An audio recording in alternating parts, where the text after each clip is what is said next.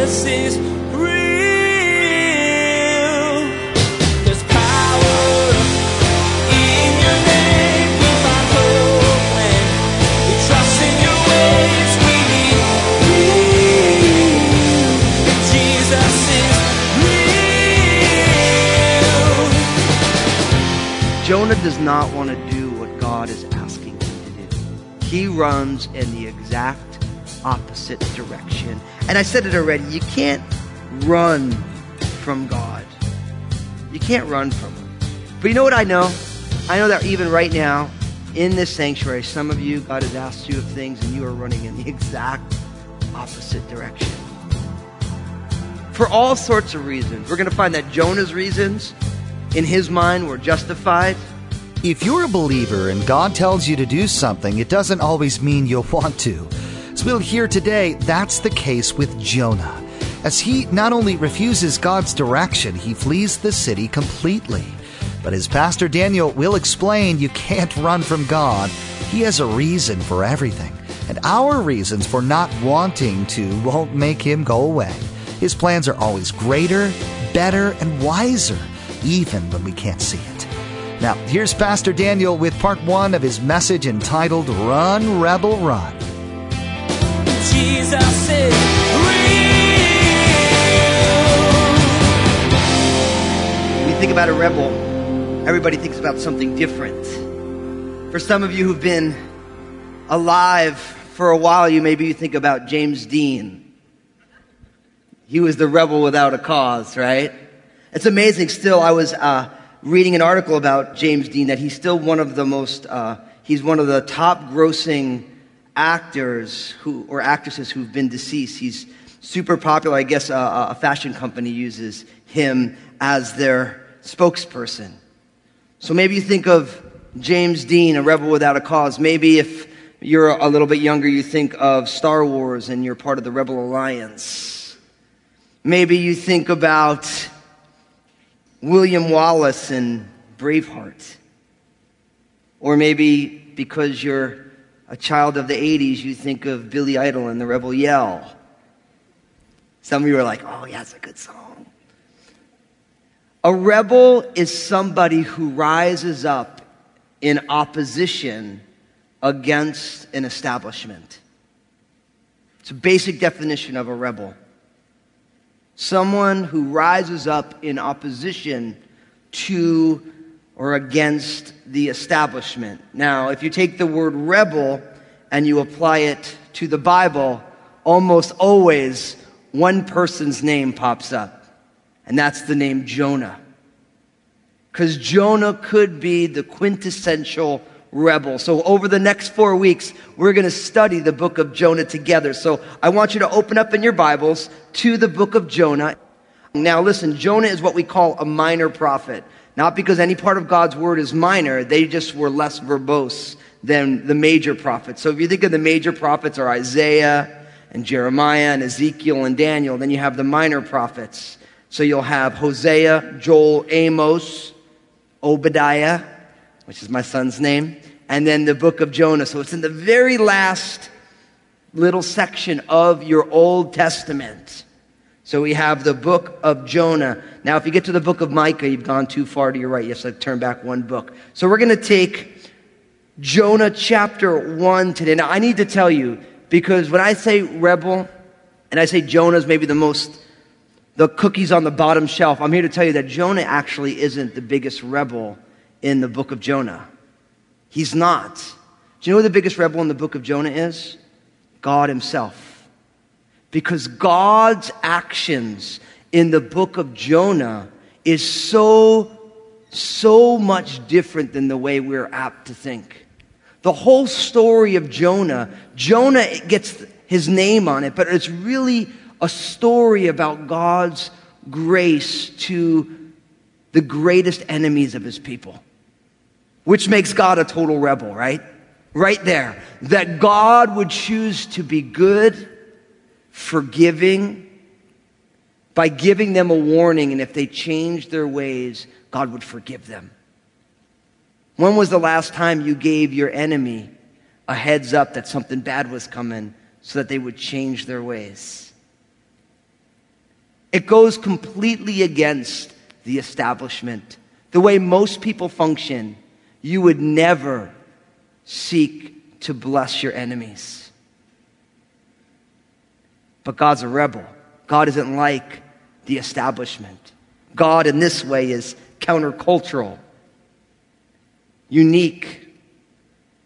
So we're going to take this story. Now, this is what I want to encourage you to do. You can read the book of Jonah literally in about 15 minutes. And so what I want to encourage you to do is I want you just to read the book of Jonah every day.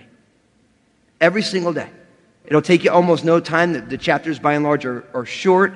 It's a narrative, so it's pretty fast-paced. You're not going to get bogged down in a lot of theological arguments like maybe some other books. But I want you to let the book of Jonah captivate and change your heart. And faith comes by hearing, and hearing by the word of God. So read the book of Jonah. Do it with me. We're going to read it every single day. Just read it. You can read other things, but read Jonah over and over again. I want Jonah to get down so deep into our bones, into the depths of who we are, because God is so awesome in his rebelliousness against the way that we would normally act. So let's jump right on in. The book of Jonah, chapter 1, verse 1. It says, "Now the word of the Lord came to Jonah, the son of Amittai, saying, 'Arise, go to Nineveh, that great city, and cry out against it, for their wickedness has come up before me.' But Jonah arose to flee to Tarshish from the presence of the Lord. He went down to Joppa and found a ship going to Tarshish. So he paid the fare and went down into it to go with them to Tarshish from the presence of the Lord." Now, the principle I want to bring out here by way of introduction is in verse 3. Notice that it says, "But Jonah arose to flee to Tarshish from the presence of the Lord." And then it says at the end, "to go with them to Tarshish from the presence of the Lord." So the first thing that we learn here is that you can't run from God. You can't run from God. Now, I know it sounds almost like, well, duh, except for the fact that we're going to find that there's a prophet of the Lord who God speaks to him, and he's trying to run away from him. You guys know that in the book of Genesis, Adam and his bride Eve, after they ate of the tree of the knowledge of good and evil, they were trying to hide from God, as if you could play hide and seek with God, the Almighty One. He doesn't know where you are. And it's really easy to look at Jonah or Adam and Eve and be like, "Oh, I can't believe they're trying to run from God." But listen, I've been walking with Jesus long enough that I've tried to do it. I know that you've tried to do it as well. And some of you, even right now, you are actively pretending that God doesn't know what you're doing. You can't run from God. It's just not possible. I think that great Jamaican theologian, Bob Marley, said, "You keep running and running, but you can't run away from yourself." And he's true. That's true. But the reason you can't run away from yourself is because you can't run away from the God who created you and whose image and likeness he created you. There's nowhere that you can go or I can go that is outside, that God's presence does not reach. So if you're here today and you're trying to run from God, listen, it's a fool's errand. He's already where you're running to. He is the Alpha and the Omega. God is omnipresent. That's the theological word. God is everywhere, permeating through everything. There's not a place that you and I can go that God is not, he beat us there. You're always late to the party, so to speak. So you can't run from God, but I got ahead of myself. Look at how this begins. The word of the Lord came to Jonah. That's verse 1. Now, this expression, it always introduces a divine communication to a prophet. And you find over 100 instances of this in the Old Testament. So God's word comes to a person. And that's a powerful reality, isn't it? That God's word comes to you and I. Now, we are blessed because we have God's word in a book. We have the Bible from Genesis to Revelation. God's word coming to us, that when it comes to us, just like Jonah, we have to act on it. And anytime God's word comes to us and we choose not to act on it, we're trying to run from God. That's how it works. So God's word comes to this prophet, and the prophet's name is Jonah, the son of Amittai. Now, we find Jonah's name pops up again in 2 Kings chapter 14, verse 25. We learn there that he was active during the reign of the king called Jeroboam II, who was the king of the 10 northern tribes, 782, 81-ish to 753. And that would make him a contemporary of the prophets Amos and Hosea. So two other minor prophets, all prophesying at the same time. And also we learn in 2 Kings 14:25 that Jonah was from Gath-hepher, which was around the area of the Sea of Galilee. It was about 12 miles west of the Sea of Galilee, about 3 miles north of Nazareth. So we find that this prophet, it's in the middle about of the 8th century before Jesus, and he was from the same general area as Jesus. That was in the land of Zebulun. That's what we find in the Bible. So it places his homeland in the Sea of Galilee region where our Lord was from. Now, I think the reason it's important that we get the timestamp on him is because if you know your biblical history, you know that there are 3 exiles in the Bible. You have the 2 of the Old Testament, and then you have 1 in the New Testament. So the 2 in the Old Testament is when the 10 northern tribes, that's the first one, go into exile to the Assyrians. And that happened about 722. So Jonah is coming before that. And that's going to be important for our story. Then you have the 2 southern tribes go to Babylonian exile. The book of Jeremiah is about that. Daniel is a prophet in the exile. 2 southern tribes. That happened about 586 BC. And then the third one in the New Testament, of course, is the destruction of Jerusalem and the dispersion of the children of Israel out of the land, which happened in the time of the book of Acts after the death and resurrection of Jesus. So you have these 3 exiles, but Jonah is prophesying before any of these have happened. They're settled in the promised land, and Jonah is before the exile. Now, the reason I think that this is important, because look at what it says in verse 2. It says, "Arise, go to Nineveh, that great city, and cry out against it, for their wickedness has come up before me." Now, that great city of Nineveh, you read Nineveh the first time in your Bible in Genesis chapter 10, right after the flood. And what we find is that Nineveh was one of the greatest cities of the ancient world. It's one of the greatest. Next to Babylon, it was probably the next biggest. And it was one of the major cities of the Assyrian Empire. Now, you hear what I just said. Nineveh was one of the major cities of the Assyrian Empire. Who was the first group of people to bring exile to the 10 northern tribes? The Assyrian Empire. And long before the actual exile of the 10 northern tribes, the Assyrians were brutal to the children of Israel. So you get here that the word of the Lord comes to this prophet saying to him, I want you to arise and go to Nineveh. He calls it a great city and cry out against it, for their wickedness has come before me. So the word of the Lord to Jonah is for a group of people who have been horrible to the children of Israel. And he says, Jonah, I want you to go. I want you to cry out against the city. I want you to proclaim in the city that they have judgment that is impending. And that their wickedness had come before God. Which means that it's a time of reckoning. Anytime you have your wickedness has come before me, it means now it's time for a reckoning. Now you have sowed, now you will reap. And that is a biblical principle, isn't it? That whatever a person sows, that they will also reap. Whatever it is that you invest, that is what you are going to reap a harvest of. If you were a farmer and you want to grow wheat, you have to put wheat in the ground. If you want to have fruit trees, you have to put fruit trees in the ground. See, whatever you put in, that's what you get out. That's the principle of sowing and reaping. It's a principle that we really don't like in our day and age, right?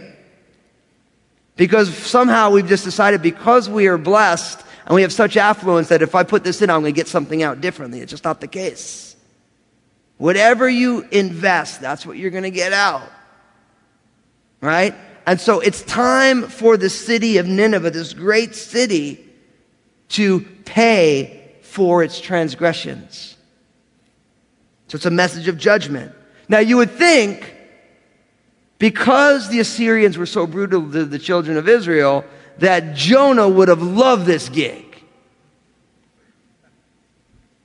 To put it in very, very contemporary terms for us here, as we see the rise of ISIS in Syria and Iraq, and we see them beheading people on video. You could imagine God saying, I have a word of the Lord for them, that it's time to pay for your transgressions. I think we probably have a line of people wanting to deliver that message, maybe on video.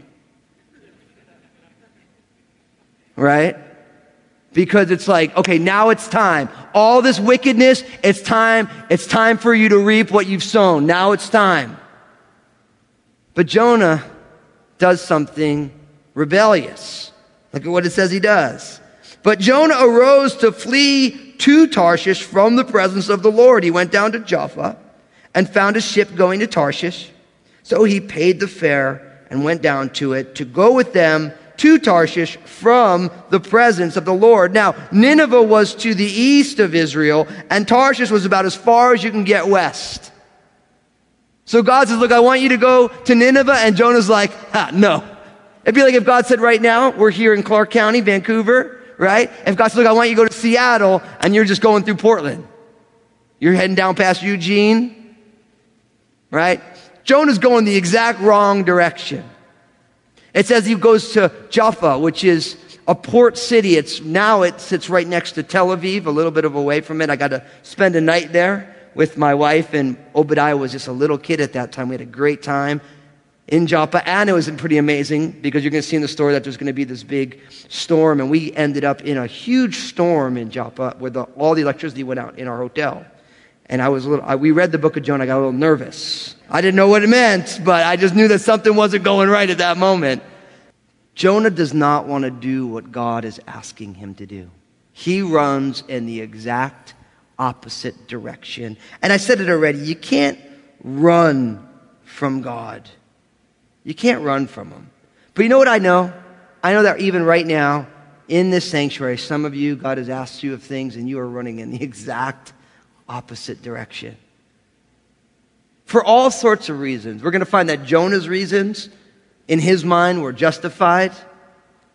There's all sorts of reasons why we would choose to run from God. But I'm here to tell you, you can't run from the presence of the Lord. God is always there. Jesus said, I will never leave you nor forsake you. Lo, I am with you always. Listen to the psalmist in Psalm 139, verses 7 to 10. Where can I go from your spirit? Or where can I flee from your presence? If I ascend into heaven, you are there. If I make my bed in hell, behold, you are there. If I take the wings of the morning and dwell in the uttermost parts of the sea, even there your hand shall lead me and your right hand shall hold me. Listen, if you're here today and you put your faith and trust in Jesus, the Spirit of the living God dwells in you. That means wherever you are, God's Spirit is as well. He is with you right where you are. So if you're running from the presence of the Lord, I'm here to save you a lot of aggravation. Stop. You can't outrun the Lord. He's already there. And Jonah, out of all people, should have known that. But yet he goes. Look at what happens in verse 4. But the Lord sent out a great wind on the sea, and there was a mighty tempest on the sea, so that the ship was about to be broken up. Verse 5. Then the mariners were afraid, and every man cried out to his God, and threw the cargo that was in the ship into the sea to lighten the load. But Jonah had gone down into the lowest parts of the ship, had lain down, and was fast asleep. So the captain came to him and said to him, "What do you mean, sleeper? Arise, call on your God. Perhaps your God will consider us, so that we may not perish." And they said to one another, "Come, let us cast lots, that we may know for whose cause this trouble has come upon us." So they cast lots, and the lot fell on Jonah. Then they said to him, "Please tell us, for whose cause is this trouble upon us? What is your occupation? And where do you come from? What is your country? And of what people are you?" So he said to them, "I am a Hebrew, and I fear the Lord, the God of heaven, who made the sea and the dry land." So you see what goes on. Jonah jumps the ship, going to Tarshish. They get out there, and you need to notice this. Verse 4, "But the Lord sent out a great wind on the sea." Now, whose fault is this storm? It's the Lord's. Just the way the word of the Lord came, now this wind gets kicked up. This storm happens because the Lord said it. Now, I think that's pretty rebellious of God, don't you? I mean, this is the Lord's storm. Now, it makes you think about how, if you know your Bible, that Jesus actually calmed the wind and the waves. And you always think, wow, it's amazing, Jesus. But God can also kick up a mighty storm as well. And the storm comes and everything starts to unravel. But you need to notice this. Your rebellion impacts others. Your rebellion impacts others. These mariners, these guys on the ship, they were professional seamen. Your rebellion impacts others. See, these sea people, these guys who work on the ship, they didn't deserve this, but it's Jonah. Jonah is the problem. He's the problem. He's trying to run from God, and God is saying, "Jonah, you can't run from me." And God kicks up this storm, and these sea people, they start taking care of business the way that they were trained. Notice what happens. There was a mighty tempest on the sea, the middle of verse 4. So the ship was about to be broken up. Then the mariners were afraid. And every man cried out to his God, and they threw cargo that was on the ship into the sea to lighten the load. See, these guys are doing everything they know how to do. Right? They're taking care of business. And when it was really, really bad, they would lighten up the ship so it would flow more effortlessly. It wouldn't break apart. They were so concerned. This storm was so great that they literally felt that the ship was going to break apart. And according to accounts from that time, when you're traveling on the Mediterranean in normal sailing time, you're not expecting these crazy storms. It was perfect time to be sailing. This was out of the norm. And so what happens after they're doing everything they can to try and get this under control, by the time verse 5 rolls around, we find that the mariners were afraid and every man cried out to his own God. Jesus is Thanks for joining us today for this edition of Jesus is Real Radio. We're so blessed by what God is doing through Jesus is Real Radio. We want to give you the opportunity to partner with us. For anyone who wants to help further the gospel here on Jesus is Real Radio, with a gift of $20 or more, we will send you a personalized copy of Pastor Daniel's book, Honestly. I'll be back in a moment to tell you how you can receive your personalized copy. But first, here's Pastor Daniel with more about this special book offer. Thanks, Josh. Honestly is a book I wrote to help people deal with the messiness of life. I mean, we all know it. Life throws us curveballs all the time. We never know what's coming next. But honestly comes from what I've discovered out of Paul's letter to the Ephesians, how you can manage your life through the lens of your relationship with Jesus. It's some powerful stuff, and I've been blessed as many people have told me how the book has helped them on their spiritual journey. I'm confident that Honestly will be a blessing to you as you walk with Jesus, and I'll be personalizing each and every copy for the Jesus is Real Radio listeners who partner with us this month. Here's Josh with some more information. Thanks, Pastor Daniel. Again, to receive your very own personalized copy of Honestly, simply log on to JesusIsRealRadio.com and click on Partner. Then you can securely make your donation of $20 or more, which includes shipping. Remember, by partnering with us this month with your gift, you'll not only receive this great resource, you'll also be enabling Jesus is Real Radio to be heard on this station and many more. That's all the time we have for today. Join us next time for another edition of Jesus is Real Radio. We need